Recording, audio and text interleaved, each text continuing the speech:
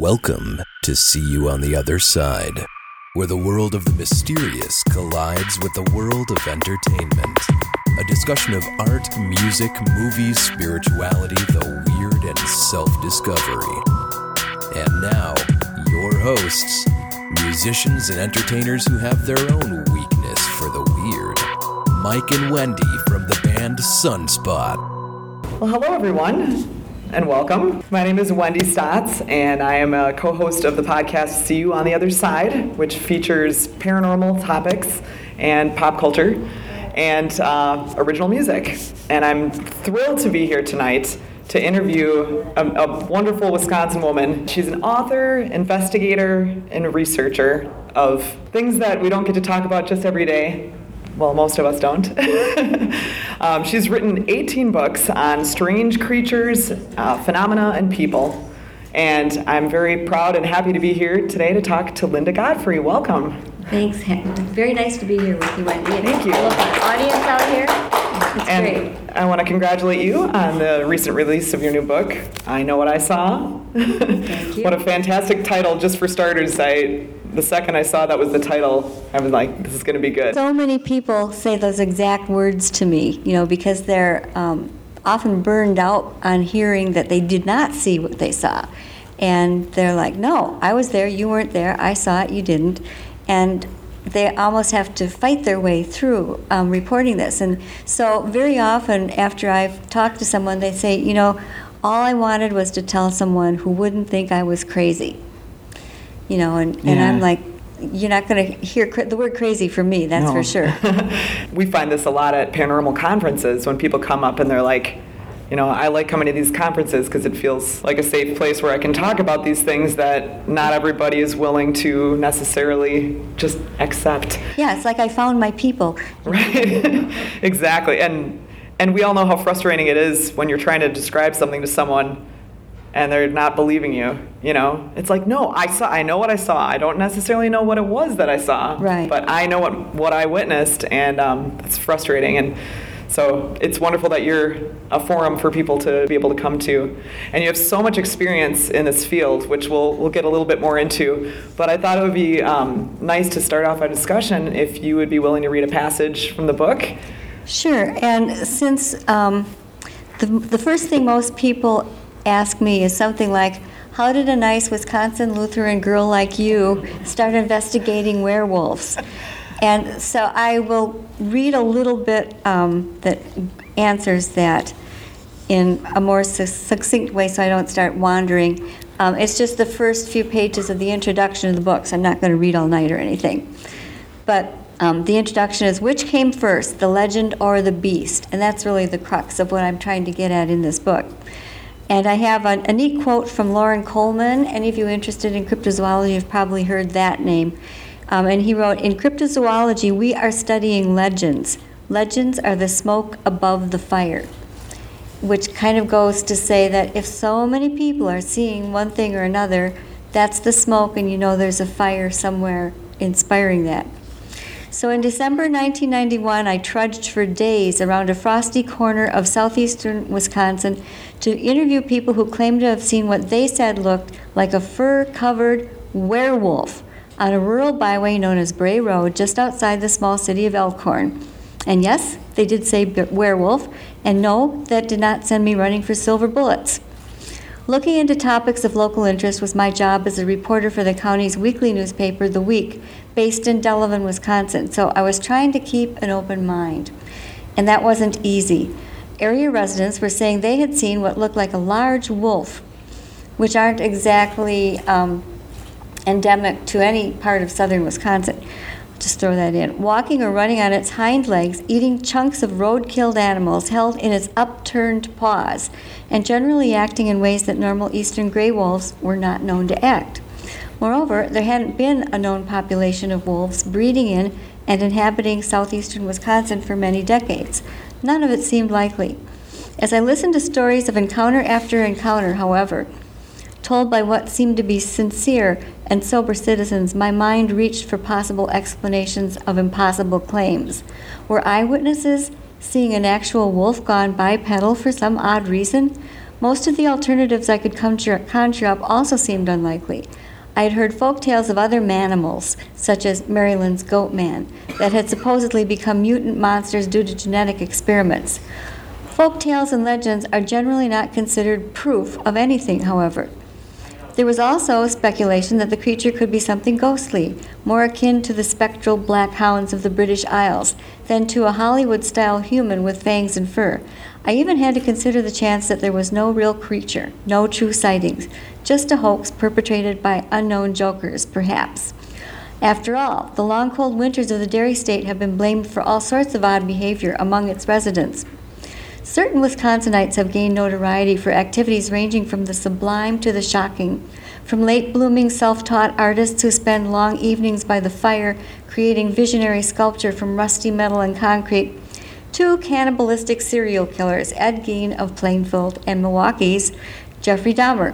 Admittedly, Gein and Dahmer were motivated by much more than ice and scant daylight, since psychological derangement figured prominently in each case. But the peculiar nature of their crimes was seriously weird, what I call bad weird, as opposed to good weird, in the extreme. After listening to the Bray Road witnesses in person, however, I finally decided that no matter what the origin of the mystery creature sightings, the stories had already spread far enough locally to have reached the campfire tale status. That meant the phenomenon I dubbed the Beast of Bray Road could be considered folklore in the making. I realized I'd been given a rare opportunity to observe and document the birth of a new legend, and I felt obliged to record whatever I found for future reference. Thank you. You're welcome. There's a lot more to that. That's just the first couple pages. And that's where it all started, really. Yeah. I find it so fascinating that your adventure, it began with you being a reporter and just having the story, but your willingness to stay open-minded and to investigate it with the scientific approach and everything has led you down to all the books that you've written and all the research and investigation you've done, and expanded beyond just the Beast of Bray Road to so many different cryptids and creatures. So I love your intro because, as a Wisconsin native myself, I can just imagine. And I remember actually when the Beast of Bray Road was in the news. And that's not the typical thing that you see on the news, the nightly news in the Milwaukee area. And it's now, there's movies about it, there's beers named after it, there's a heavy metal band in Madison called the Beast of Bray Road. So you're the original Beast of Bray Road rock star. So it's just, I'm fangirling out a little bit here. But the Beast of Bray Road seems like it was just the tip of the iceberg. And then the research that you've done after that, it seems like more research begets more stories, begets more research. And so in the book, you go down several different paths of different types of creatures. And I guess maybe we could start off with since the unknown bipedal canine category is so near and dear to your heart, I was wondering if there's a certain story or a certain witness that stands out to you that is particularly interesting or memorable from that category other than the Beast of Bray Road. So that, you mean a witness from back then? From any time at all, really. Okay. There have been lots of really wonderful witnesses. I'd be hard-pressed to give my favorite. Okay, that's fair. Sorry, that's a tough one. Because I do stay friends, with an inordinate number of witnesses. They're normally just regular good people. I'm never afraid to go meet them or anything like that. One of the most extraordinary, I think, though, and one of the nicest guys was Steve Kruger, who was the person, some of you, and this is sort of in your hood too, might have remembered the Holy Hill Beowulf story. This was in the papers quite a bit, and I think it was back in about, would have been like 2006. And Steve Kruger at that time had a literal moonlighting job. He was driving at night around the Holy Hill area, picking up dead deer carcasses for the DNR. He was contracted to do that. If you've ever driven around there, you know how the roads twist around and they're steep. You can see why so many deer get killed out there. And he's a big guy, maybe 6'2", something like that, an avid outdoorsman and hunter, and has a lot of other talents. But this is what he was doing for his side job. And he was very close to the main entrance of Holy Hill, which, is there anybody who doesn't know where Holy Hill is or what that is? I'll describe it quickly. Everybody knows Holy Hill pretty well. So, it's lit to provide some light to the area, but it's still pretty dark out there at night. It has the twin spires and always makes me think of one of the Hobbit novels. But anyway, he came across a deer that wasn't on his list. Normally, they would give him a list, and then he would just go around methodically and pick them up. And if he found one that wasn't on the list, then he had to stop and do a bunch of paperwork. So he's right near the entrance to this beautiful Catholic shrine, and sees this deer. It's on the small side, 60-pound deer, something like that. And he stops, and he pretty easily hoisted it up into the back of his truck, which was already pretty full with deer carcasses in different states of decay. So there probably was an odor trailing him around wherever he went, if you want to keep that in mind. And he managed to just fling the deer up onto the pile. And he didn't need, normally he had like a set of metal risers that he would put on the back of the truck to kind of slide the bigger ones in, but he didn't need that. So that wasn't there. And he went around and he had, so there was a faint light coming from the shrine. He had his back end of the truck lit up with a big light. He had a cab light on. He had like a stop yellow flashing light on the top. And then he had his dash light. So it was pretty well lit. He could see what was going on. And he's sitting there writing, and he said all of a sudden he felt this big clump, like a big wind or something had hit the truck. And he's like, what? It was perfectly still. There was no wind. There was no bad weather. And he's kind of shrugged it off and went back to writing. And there was a second clump like that. And then he heard a bang kind of sound and a thump. And he looked in the gigantic rearview mirror that he had in the front of the truck, and he saw this thing reaching in. Its forelimb was extended into the rotting mass of deer flesh, if you can imagine. And it seemed to be grabbing at the one he had just thrown on. Sorry for the very colorful description, but that's what it was. It had its forelimb extended, and he said, it didn't look like any animal's forelimb, really. He said he was expecting it to be something like a bear, but it was too thin for a bear. It had claws that weren't like a bear's, and his eyes moved up and he saw its head, and he said the head was like a wolf. But then it did have this sort of big bear body, and yet he knew it wasn't a bear because it had pointy ears on top of its head, which also ruled out Bigfoot. And it was covered with fur, and you laugh, but there's a point to the story with that part too. So that fact that he could not identify this thing was what frightened him, because he's an outdoorsman, lived in outdoors Wisconsin his whole life, and he said for the life of him, he had this Rolodex flipping inside his brain trying to think what animal it could be, and he couldn't come up with one.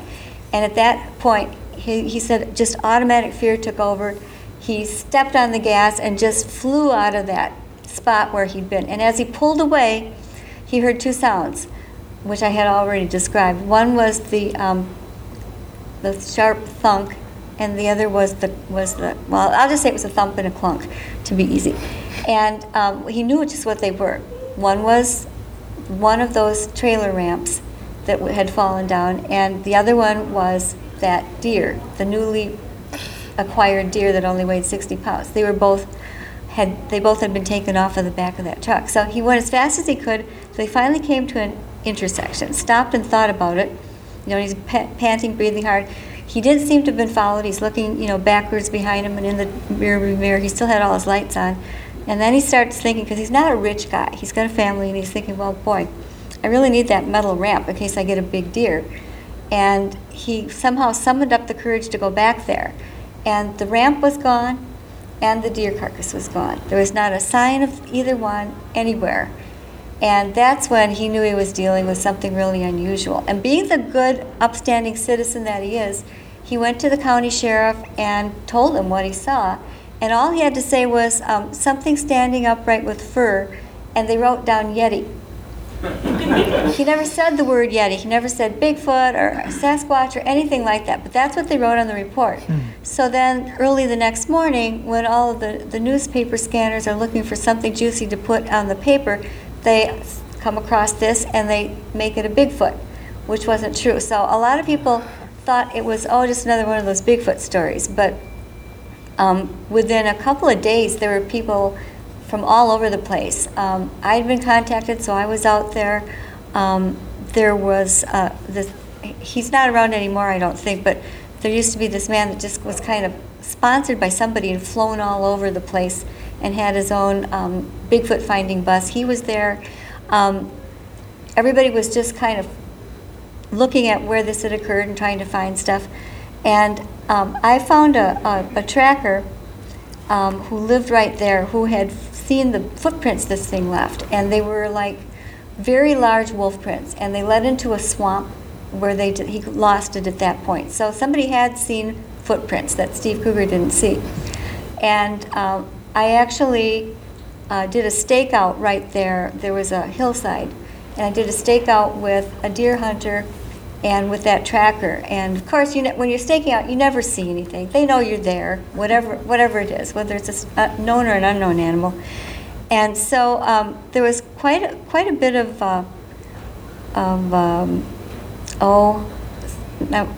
excitement, I should say. And Steve Kruger ended up on several pretty good TV documents. I think the best one was the Sean Hannity's show. He just sent his brother out, one person and a cameraman, to do the whole thing, and they did a very unadorned, very unexploited, straight shot of this incident, and it was really good to see. It had all the parts in it. You could see Holy Hill and everything else, and I think that was probably one of the best ones that ever been made portraying that. But Steve Kruger, like many people, was very impressed by this, and it changed his life in a lot of ways. He kind of cut back from the other jobs he'd been doing, and he turned to cartooning. He developed a cartoon about wildlife. Sometimes there'd be a Bigfoot in there. And also started a sportsman's magazine that I think is still going on. And I hear that really is an amazing thing to me, and it fills me with a lot of, I feel like I really owe these people to do the best that I can, because it means so much to many of the people that have these experiences. And they'll just say, I never looked at life the same after that. And whether it's a Bigfoot or an upright canine or a giant bird or anything else, when you see something that you know is not like anything else in this world, it just changes your whole view of what life really is. Wow, that's fascinating. I think it's interesting too how often people jump to the Bigfoot conclusion. It's a big hairy beast, so therefore it must be the Yeti. And in this book, you have so many examples of different non-Bigfoot, or at least the way they're described, because what really is Bigfoot anyway? Right. But so you've got a lot of with the upright unknown canines, such as the Beast of Bray Road, but then you venture into the werewolf territory. And I thought that was really interesting because you mentioned all the commonalities of where people see werewolves, and there are. It's neat because you have the unique perspective of so many witnesses and so many reports, which actually I wanted to ask you about. How do you document all of these? I mean, how do you keep track of there must be just dozens and dozens of reports coming into you. Yeah, my desk and my office are a messy horror. They're a horror scene in themselves. I do file things. I try to file things by place that it happened. If there's something really unusual, I'll give it its own name. Like Steve Kruger's had the Holy Hill werewolf. It had to be that, or bear wolf, one or the other. By the way, bear wolf is something that I did not make up. That came from a hunting road near, I think it's Eau Claire. I may have that wrong, but one of those northern cities. And the people there were saying out on a certain road there were wolves that looked like bears, and people in town were even calling this road Bearwolf Road, although it had its own name. So so that's something I did I love the names though. Yeah. Was the Bat Squatch? Bat Squatch. No, that came from a young man in Tacoma, Washington. Okay. But it's one of the best cryptid names ever, Bat Squatch. And you can totally picture, the hairy beast with wings just... Yes, yeah. And it was blue. He said it was blue, which is a strange thing. Yeah. The young man. But he had really good character testimonials and that sort of thing. The one that I myself personally investigated, the best I could come up with was Man-Bat. Oh, I like that. Because I couldn't use Batman. Yeah. That's trademarked. And Bat Squatch is good too. But this one, it wasn't quite Squatch-like. It was more like a flying canine of some type. And that was in La Crosse. I'm going to again say around 2006 that it happened. And I received a call, and there was a man and his younger son. The man was in his 50s, the son was in his 30s, and they were both in some kind of a band, and they had music practice that night, and they were heading north to their rural home, and something came flying at the windshield of their truck. And it was dark. Whatever was flying at their truck was dark. It was dark outside too, but they had headlights on their truck. And they were both convinced that it was going to smash into their windshield. And when it got up really close, they got even more terrified because it was so much bigger than they had guessed at first. And they just figured it was going to take out the whole cab and the windshield and them and everything. And instead, as soon as it was almost ready to smash into them, it emitted this high, piercing scream sound and just went straight up. Now, I can testify to how this is possible to happen because last week, one day, I was taking a walk near my house, near the Greenbelt of Janesville, and I saw something red flash out of my eyes. There was a male cardinal coming straight for me, and I thought it was going to smash straight into my head. That's how close it was before I saw it. I didn't have time to react or do anything. I just thought, I didn't even have time to shut my eyes. And what I saw was this winged thing coming straight at me and then went straight up. It didn't emit any piercing, cries, but... did a 90-degree turn. Yeah, something like that. It was just, and I thought, well, this must be how those people in the truck, that encountered the Man-Bat felt, except, theirs was 100 times worse. And that was another one that I was able to be there within a couple of days, went with the witnesses to the places, and we trudged around some other spots. There's some really creepy places around the La Crosse area. Oh, there really are. There was one that I think was possibly a cougar stalking us at the time. It was the only thing I could come up with. Yeah, we were out of the car, and there's a place called Ghost Road that perfect. The locals don't go. Yeah, and of course, where else would we be? The weirdest thing that I don't think I have this in a book, maybe just as a brief footnote, but we were exploring that Ghost Road, and there was nothing on it either side. No crops, no houses, no anything. It was nighttime, and we're driving along, and something huge comes. We can hear. We had the windows partly down. It's barreling at us from this field, and when I say barreling, we could tell because it was something big, heavy. It wasn't bipedal. It was multiple legs moving, and we slowed down because we didn't want to hit whatever it was. And suddenly, on the road in front of us is this beautiful horse. It was kind of a reddish brown, and it ran right onto the road, right in front of our car. My friend Terry, who is a book reviewer, was driving, and she's like, should I stop? Should I keep going? Should I try and get around it? And it just stopped, and it turned its head and looked at us, which was really weird. And we didn't know what to do exactly, so we were just kind of looking and trying to think if we should try and find an owner. But was it something that got out of its stable? And it turned back around and started trotting up the road instead of going across the field again. And we could see its tail was braided. It didn't have any, saddle or bit or anything like that on it. Otherwise, just the braided tail, and it cantered down the road, and we just followed it very slowly for maybe a mile, and then it took off again in the field the other way. Now, it was just so weird. I do have a photograph of the rear end of that horse, and you can see his tail is braided.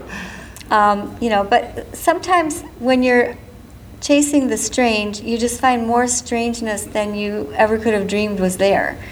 And that's really kind of one of the things that's kept me at it is. That's cool. I'm curious by nature, and when there are things that, you're going to try and test out hypotheses about what's there, and then just all this other weird stuff gets thrown at you.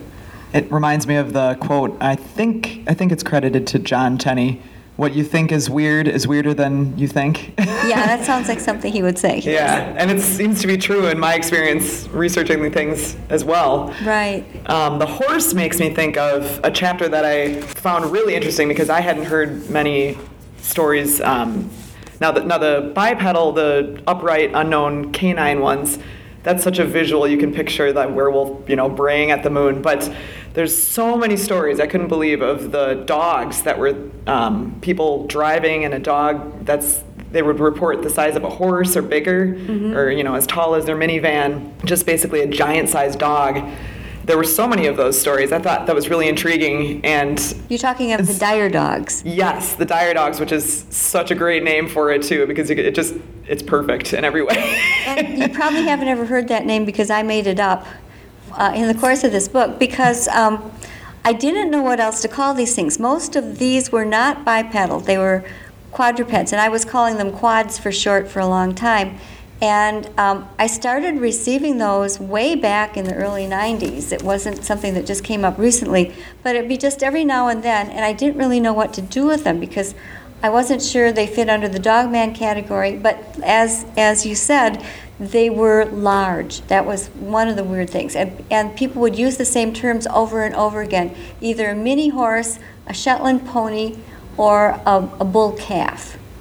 Was because they said they were not only high up from the ground, and usually they'd say their shoulders would be level with the top of the driver's door with the window rolled down, so that's pretty big. And they also didn't look exactly like wolves. Some had different appearances. What they did seem to have in common is that they were very sturdily built. Most of them had bigger than normal heads.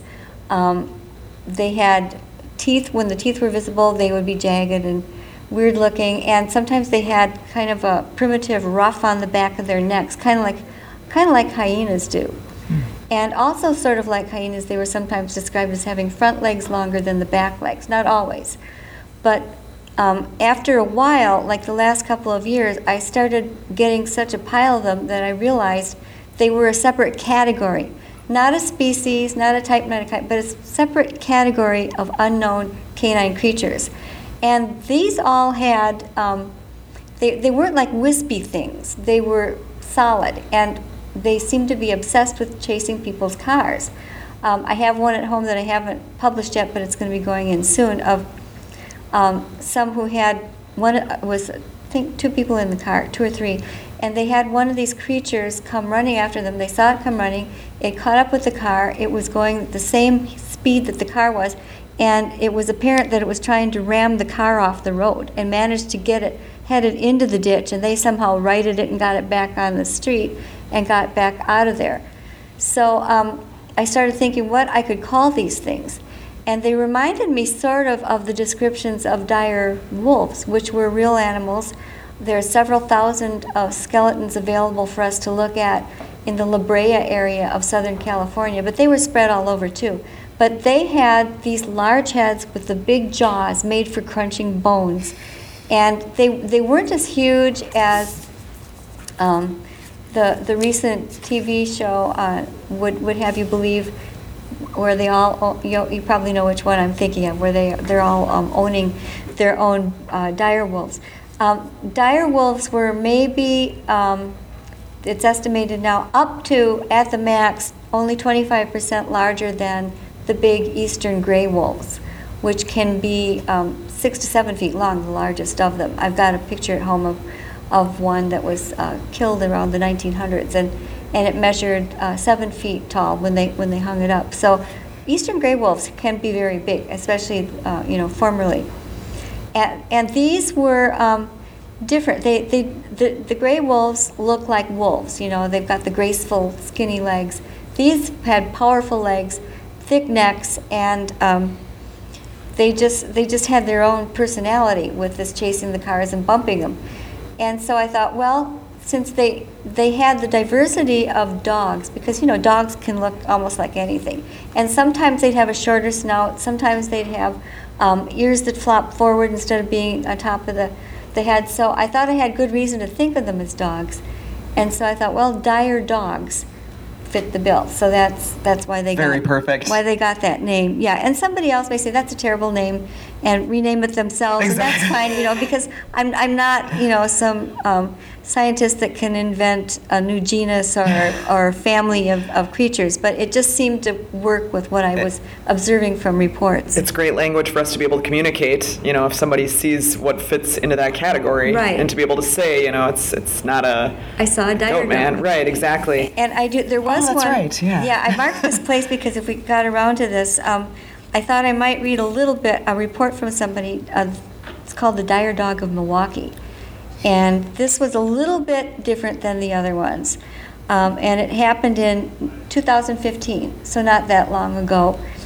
And it was mid-fall 2015. The witness asked that her name be withheld. And she wrote, "This happened on Monday evening, November 2nd. My boyfriend and I were walking our dog along the lake in Bayview Park in Milwaukee, Wisconsin. It was about 10 p.m. We didn't encounter anyone else out walking that night, but I had a very strange feeling, which was out of the ordinary because I walk in that park every day. My son lives in a place where he can walk in that park every day, and sometimes he walks the dog there too, so it's sort of personal to me. I was raised to never ignore feelings like that, and I was uncomfortable enough that I insisted we walk more quickly so we could exit the wooded area. I actually have goosebumps now as I write this. Anyway, there's a staircase leading up from the lake trail to the trail at the top part of the park. Anybody know where that staircase is? Have you seen it? Yeah. There's a bluff along that entire stretch, which is very tall, more than 100 feet, very steep, nearly a 90-degree angle, but it's not very wide. You don't often see deer or any animals besides squirrels on that side of the park because there isn't enough coverage for them. Anyway, as we were exiting the wooded area, there suddenly appeared a rather large animal in front of us. It was about 30 feet away from where we were standing, but there was a street light directly behind it, so we got a fairly good look. I was surprised to see such a large animal over there due to my description above of the terrain. At first glance, I thought it was a deer due to its size and shape. It was thin. This is a little bit different. Thin, gaunt, and had spindly long legs. It was on all four legs, not upright, but it also had a hunched or arched back and appeared to be moving very awkwardly. I know it was not a coyote because it was substantially larger and did not resemble one anyway. The shape was very distinct, especially against the light. We'd clearly startled it. It ran out onto the path from the woods and continued up the path in front of us until it ran back into the woods. It was probably only a 10-second encounter. However, the way that it moved was very disconcerting. It appeared disoriented and was more of a stumbling canter than a run. Also appeared to continue looking at us as it did so. I'm trying to think of a way to describe how it moved because that was definitely the most disturbing part. Imagine an inebriated dog trying to pick up a slippery toy and run at the same time. Anyway, the uncomfortable feeling I had leading up to this encounter suddenly washed over me like a wave. I immediately was filled with an inexplicable feeling of terror. It was not something I'm used to. It didn't feel right. I was extremely uncomfortable and immediately knew we shouldn't be there. We crossed the street, headed home, but we had to walk along the top of the bluff where we saw it to get there. I could sense that it was still over there across the street and that it definitely was aware of our location. So that was, and she did take her dog out after a time had passed where she wasn't quite as afraid. And she realized that the sighting spot had occurred directly across the street from St. Francis Seminary Woods Seminary. And some of you may have heard there's a legend of the monk that was buried there long ago. It's pretty well known. That I believe is in Weird Wisconsin book. So it's supposed to be haunted, and it also shows that many of the sightings of all types of these animals happen at sacred places or cemeteries. Also, military installations are another place that people don't realize until they go and look around it. I always tried to go to a map and find what human and geological and geographical artifacts are surrounding each sighting. And you'd be surprised how many of these things turn up. And it also was in a straight line with a couple of other sightings. There was another one at the, is it Rainbow Springs Park? I think that's what it's called, that a woman had late at night. And then from there, it was only a straight hop going west to the place of one of the very best cryptid names that I can't take credit for this one, the Haunchies. Oh yes. I hope we can come back to that, because Sure, I really want to talk to you about that. Definitely come back to the Haunchies. But I mean, it's right up there with Bat Squatch.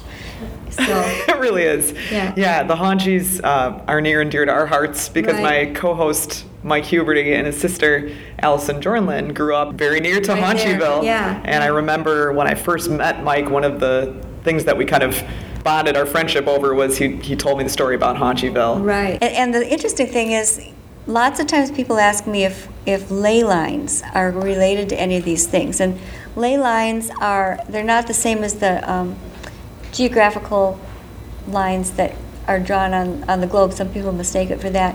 They're straight lines that link places of power. And so you've got this straight length going from the Waterside Park to the Rainbow Springs Park, straight on to the supposed Haunchies Village. Wait, so when you say places of power, do you mean like sacred sites? Most of places that have been considered sacred sites Okay. over the years. And that whole part of Milwaukee, there were a lot of the ancient animal-shaped effigy mounds all around the lakes near Milwaukee and going up to Lake Michigan. Just many of them were destroyed, unfortunately. But lots. Linda, one of the really neat things that I love about your book is that your original artwork is peppered throughout the book. And I think it's so great that you have that visual talent and ability to Thanks. communicate these things in the form of drawings.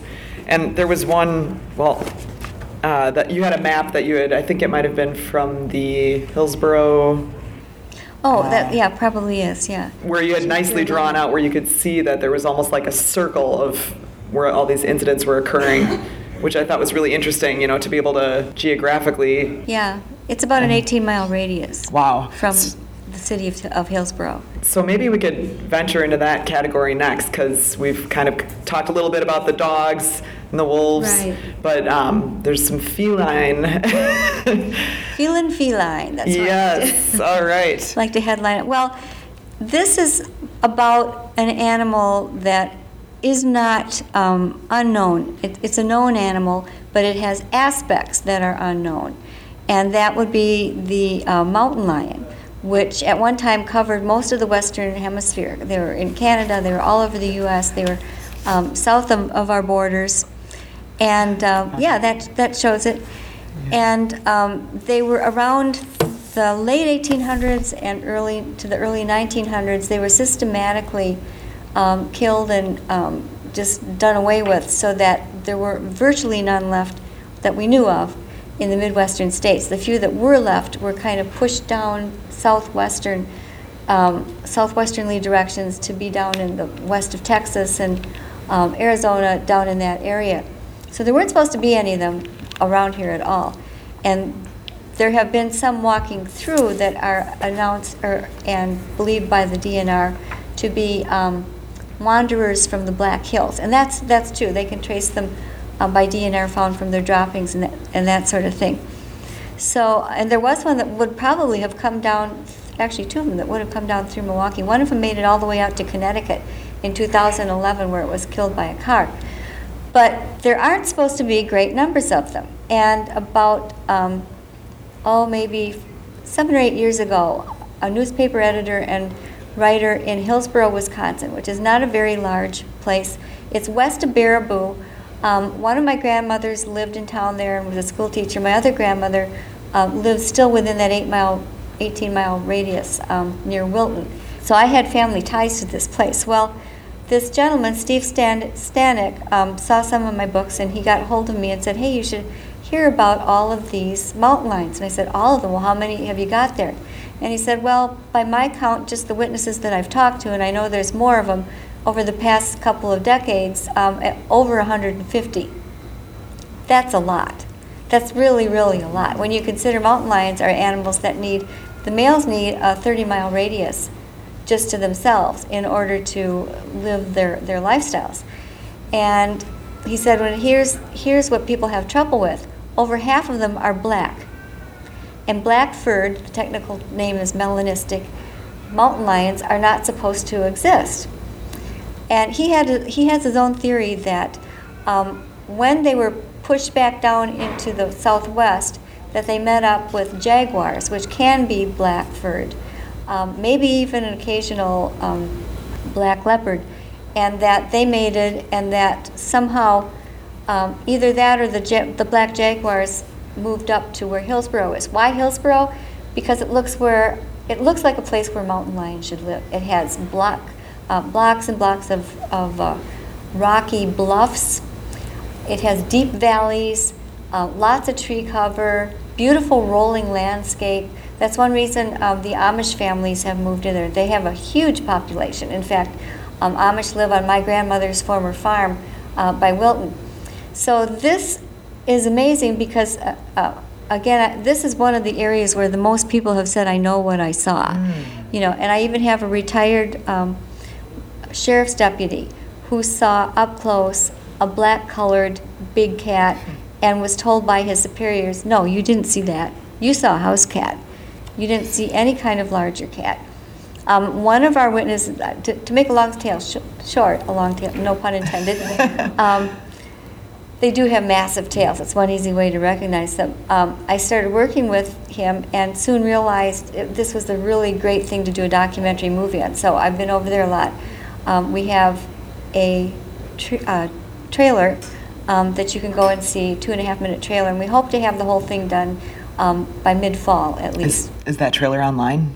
Yes, the trailer is online. Okay. You can go to either to YouTube or to Facebook and just put in a search for Return to Wildcat Mountain. Cool. This area even has an already named Wildcat Mountain. It's been there. It was named that in settlers' days. I mean, it's just perfect. And that's kind of the really strange thing.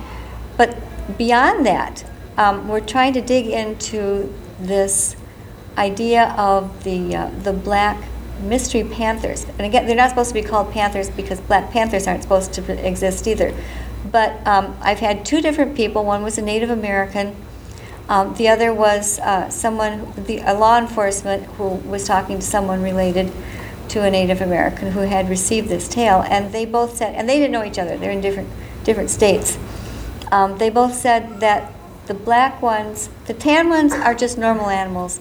The black ones are spirit animals. And so I don't have any way to verify that, but that's a general belief. And however, in Hillsborough, they're seen just as much, if not more. Our last sighting was in early March of this year. And it was one of the town barbers was standing on his back porch. He lives on the city limits, and saw a black fur-covered big cat crossing his yard. It was only about 20 feet from him. It was daylight. He had a perfect view of it. And he has two house cats that also prowl around there, though they were not wisely, had gone somewhere else at that time. But he said, he knows how big his house cats are compared to bushes and things in his yard, and he knows how big this was. So, and he knows what he saw. He knows what he saw. Yeah, exactly. And so I've been going back and forth, lending him my trail cam. I'm hoping we'll get super, super lucky. And that would be great. Yeah, because this is the one other thing. The scientists, if you read scientific books on these creatures, they call them ghost cats, both the tan and the black ones, because they're so elusive.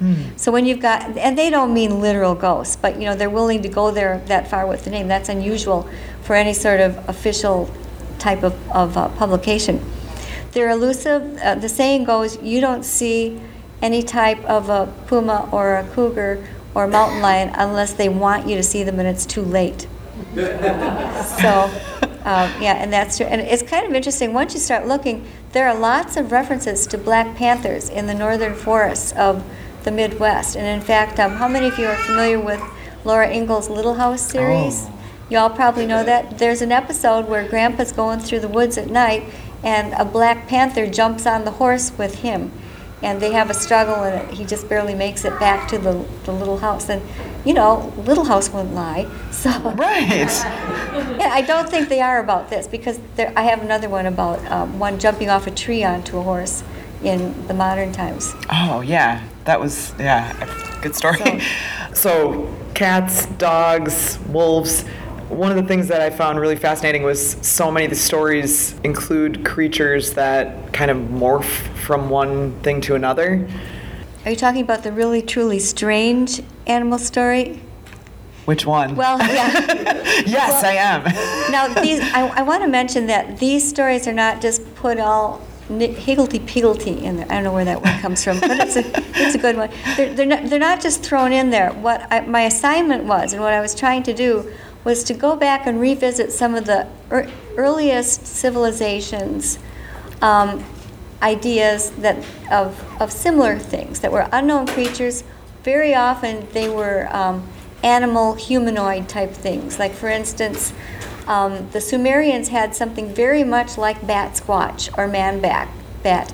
They called it Pazuzu. It was supposed to be one of their god pantheon, and it could get extremely nasty, and it was a super large bird with big wings outspread, very much like it. That was thousands of years ago, and yet we have people still seeing basically the same thing. You go to the Egyptians, and one of their most well-known and popular is Anubis, which was the all-black furred, pointy ears on top of the head, humanoid jackal, and had to do with death and taking people down to be judged for their lives on earth, that kind of thing.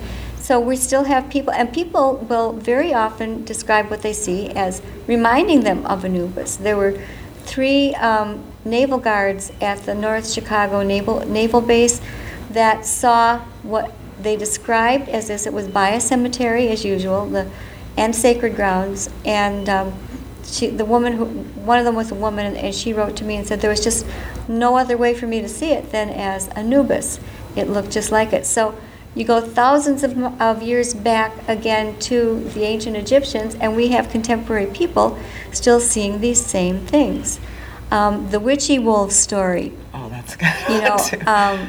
That's one that I went to Michigan and really did some digging at their historical center and received some documents about it that hadn't been shown. And this was a thing that was supposed to be a Native American legend. They were said to be, when you go to Omer, Michigan, it's a flat area surrounded by pines that are said to whistle at night. And the whistling is often attributed to animal spirits and guardians guarding the place. And there's a little bit more to it than that. I discovered that the legend actually goes back to Civil War days. And at that time, one of their young men that went off to war came back. It was he hadn't. Well, when you have a body for a long time and it's not embalmed, you don't have a lot to it. So they were all very distressed. They didn't feel they could bury it properly. They waited till spring. They had him sort of semi-interred in this little cemetery. And they went out to the cemetery to clean in the spring. And this would have been back early in the 1900s. And they found the place, and they started digging, and this she-wolf jumped out at them from where the grave was supposed to be, and she had cubs in there. And she started howling, and other wolves started approaching. And of course, the people were very, very scared and went back to their town. I thought, well, this is easy to see, it's a made-up legend. And yet I started looking up the people's names. The wonderful thing about having the internet is you can find just about anything. And almost every name that I looked up was somebody who lived there at that time, and even had the occupations. There was one that was an undertaker, there was one that did this, did that.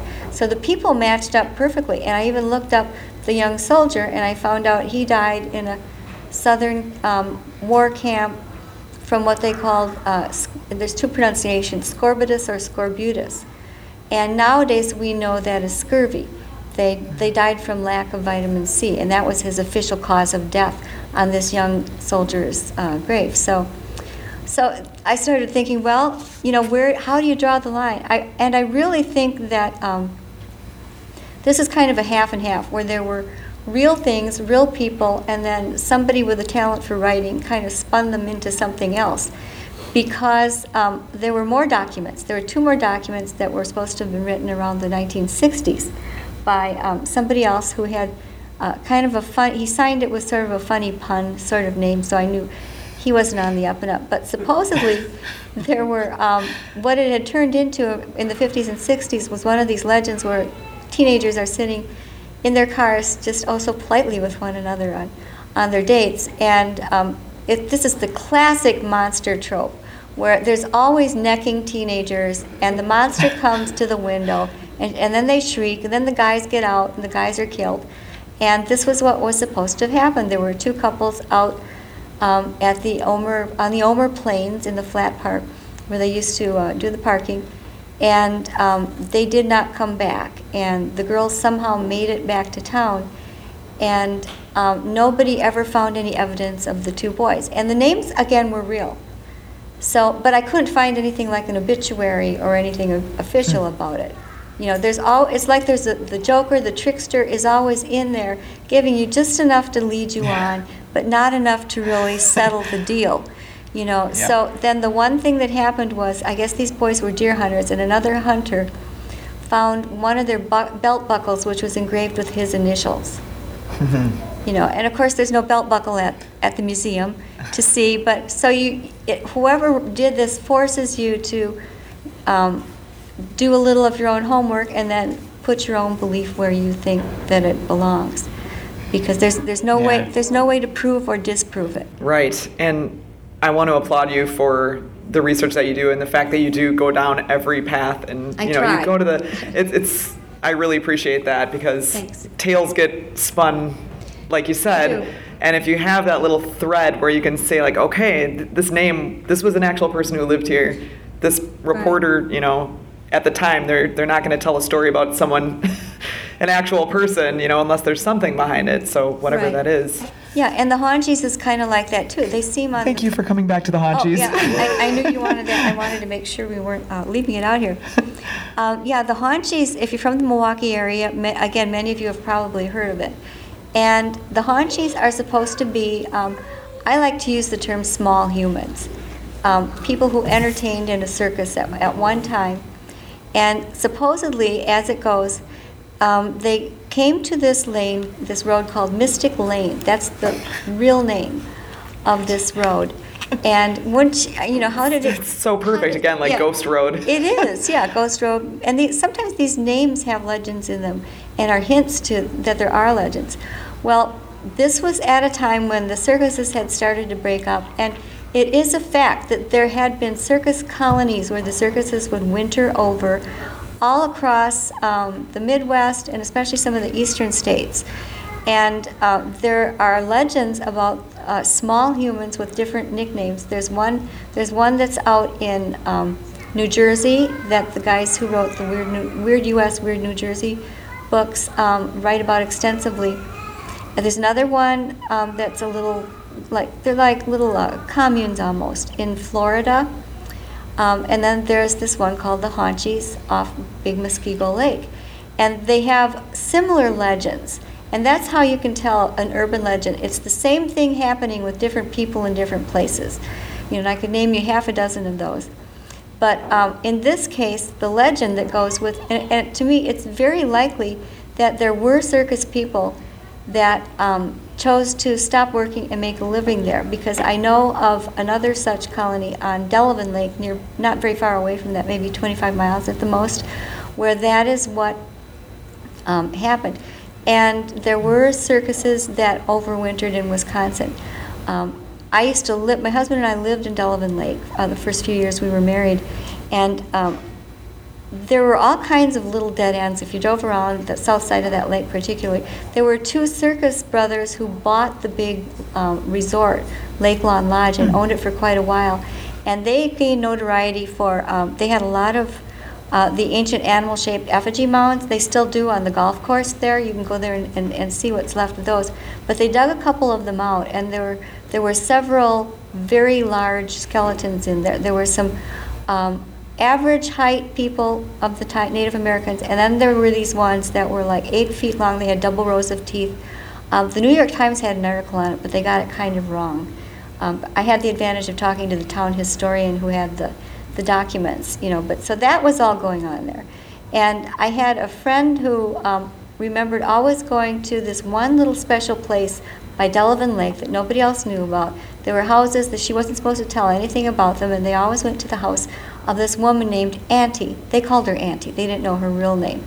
And Auntie baked the most wonderful cookies. And what my friend remembers is sitting in her chair, taking one of Auntie's cookies and looking down and seeing that Auntie's feet were completely covered with thick brown fur and that her toenails looked like claws.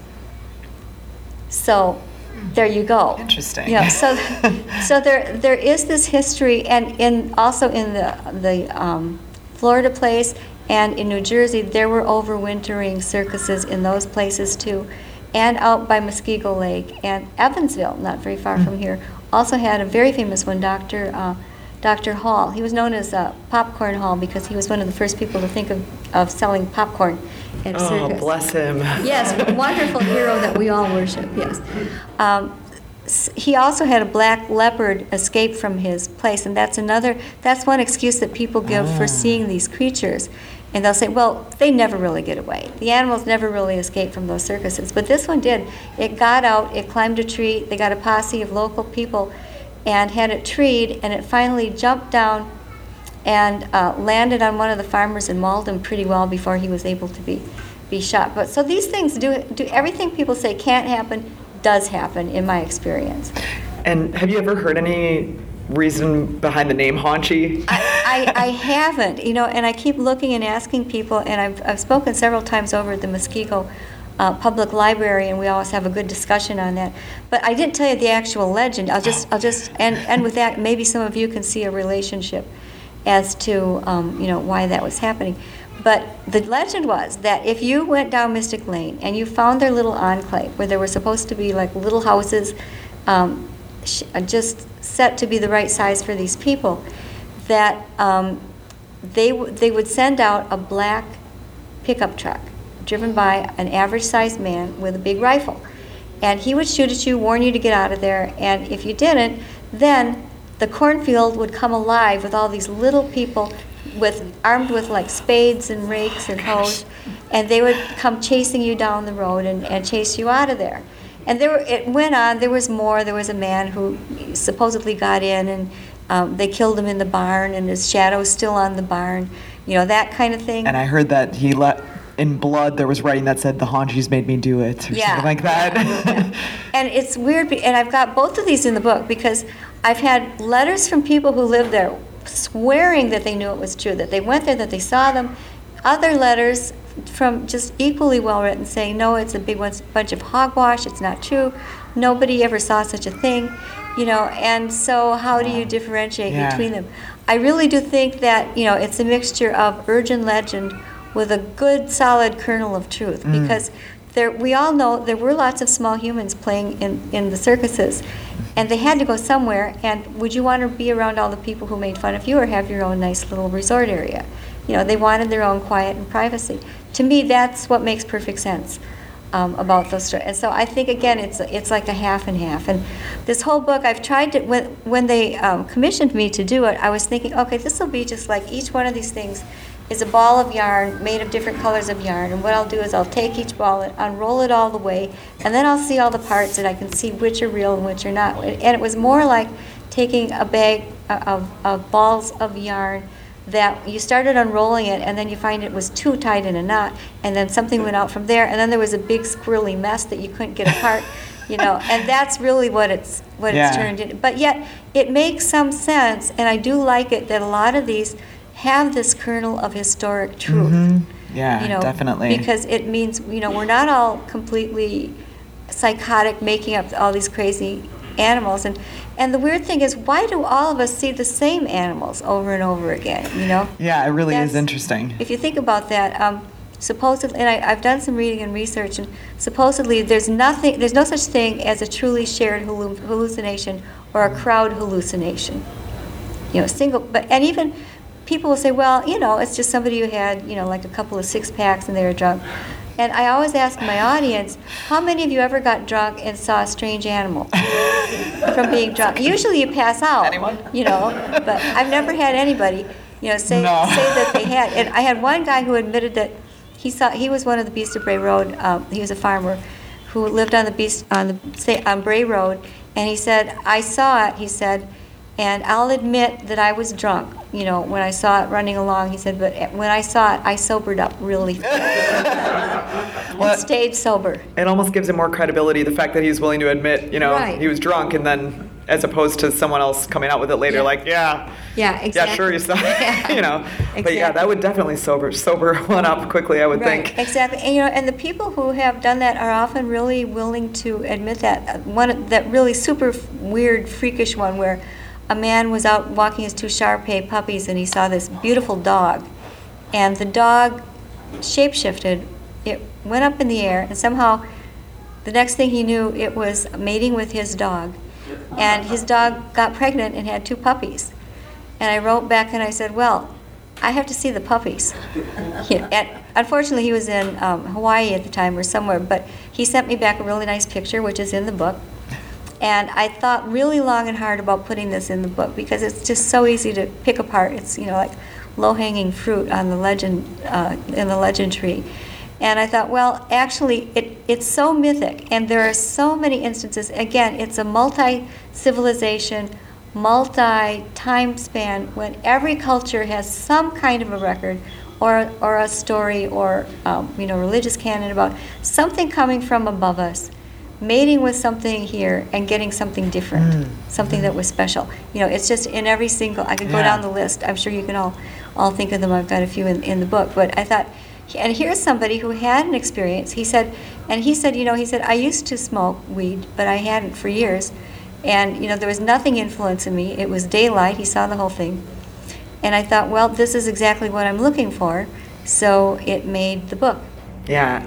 And I'm really thankful that people are willing to step forward and share this testimony. He let his name be known even, Yeah, because, it makes you wonder, like, if these are the people sharing the information, right, how many other people are out there that know what they saw, but just were a little too afraid to share it, or didn't know someone like Linda that's willing to listen. I'm sure that's the majority of sightings. Yeah. I really am, because so many people, they'll wait, especially the ones who've waited like 20, 30, 40 years to tell anybody, and they say, I might never have told anyone because I just didn't want to be called crazy. People don't like that. So. And I think also those ones are interesting because they say it might have been 20, 30, 40 years ago, but I remember it clear as a bell because it's such a strange thing and makes such an impression on you. You're not going to forget it. Right, exactly. I was on Coast to Coast with George Norrie the other night, and for some reason when people started calling in, almost every single one was somebody who had had their experience as a fairly young child.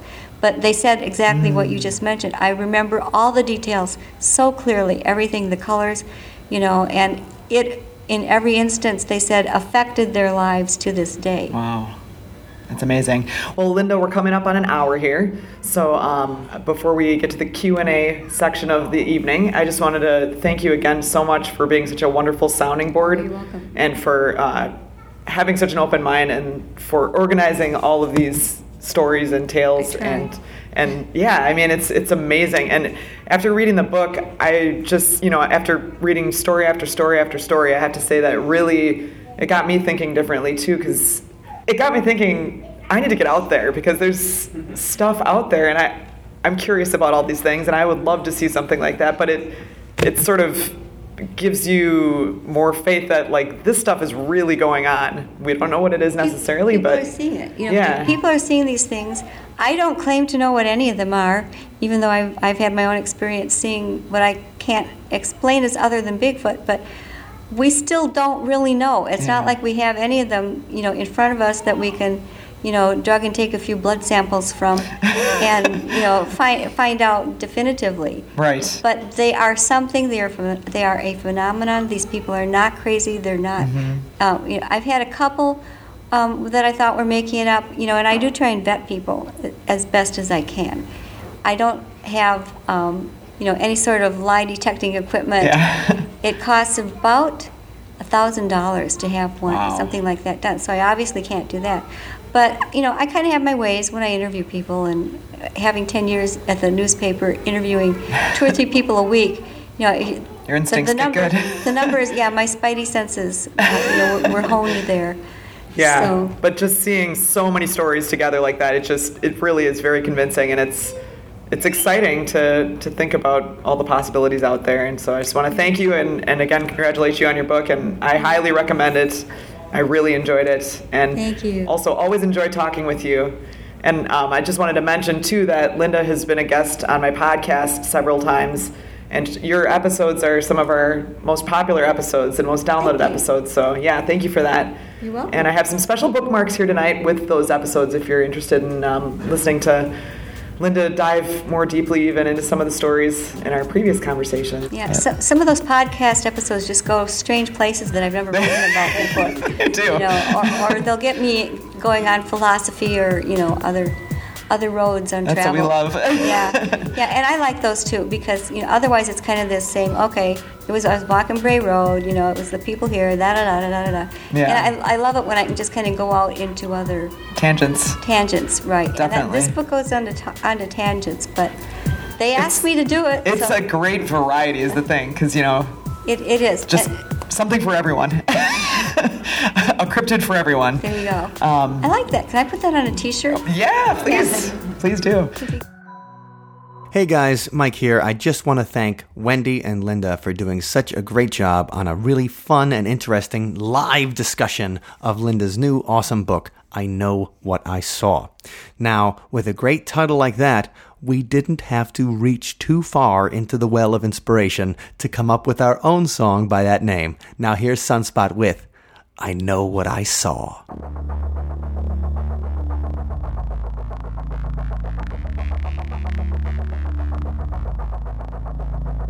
Stalking from the McCain, something strange, and in a second, everything changed. A walking nightmare, sudden abnormality, a chimera that broke my reality. You might say impossible when I was struck dumb with awe. It might break all the natural law, but I know what I saw. I know what I saw. A glimpse into the infinite, a peek behind the veil. When you finally see yourself on the cosmic scale. Some moments I remember with perfect clarity, like when I saw the creature that stretched my credulity. You might say impossible when I was struck dumb with awe. It might break all the natural law, but I know what I saw. I know what I saw. And stalking from the McCain, something strange. Just in 1 second, everything changed. A walking nightmare, sudden abnormality, a chimera that broke my reality. You might say impossible when I was struck dumb with awe. It might break all the natural law, but I know what I saw. I know what I saw. I know what I saw. I know what I saw. I know what I saw. I know what I saw. I know what I saw. Thank you for listening to today's episode. You can find us online at othersidepodcast.com. Until next time, see you on the other side. And I don't want to forget to thank our wonderful Patreon community. You guys are making See You on the Other Side, our live events, songs, podcast discussions, videos, the kind of stuff we do every week. You guys make it all possible. And a special thanks to Dr. Ned. He's at the level of a Patreon supporter that gets a shout out in every single episode. Dr. Ned, your support is absolutely essential, and we thank you so much. Now, we're doing a hangout this Thursday with our Patreon, 7:30 p.m. Central Time, where we'll be talking about paranormal stories, horror movies, the latest stuff you find on the web, just any kind of no-holds-barred paranormal discussion, and we'd love to do that with you. So if you're interested, just go to othersidepodcast.com/donate, join the Patreon community and you can jump on Thursday's call. That's othersidepodcast.com/donate. Anyway, thanks guys, and we'll see you on the other side. Higgledy-piggledy.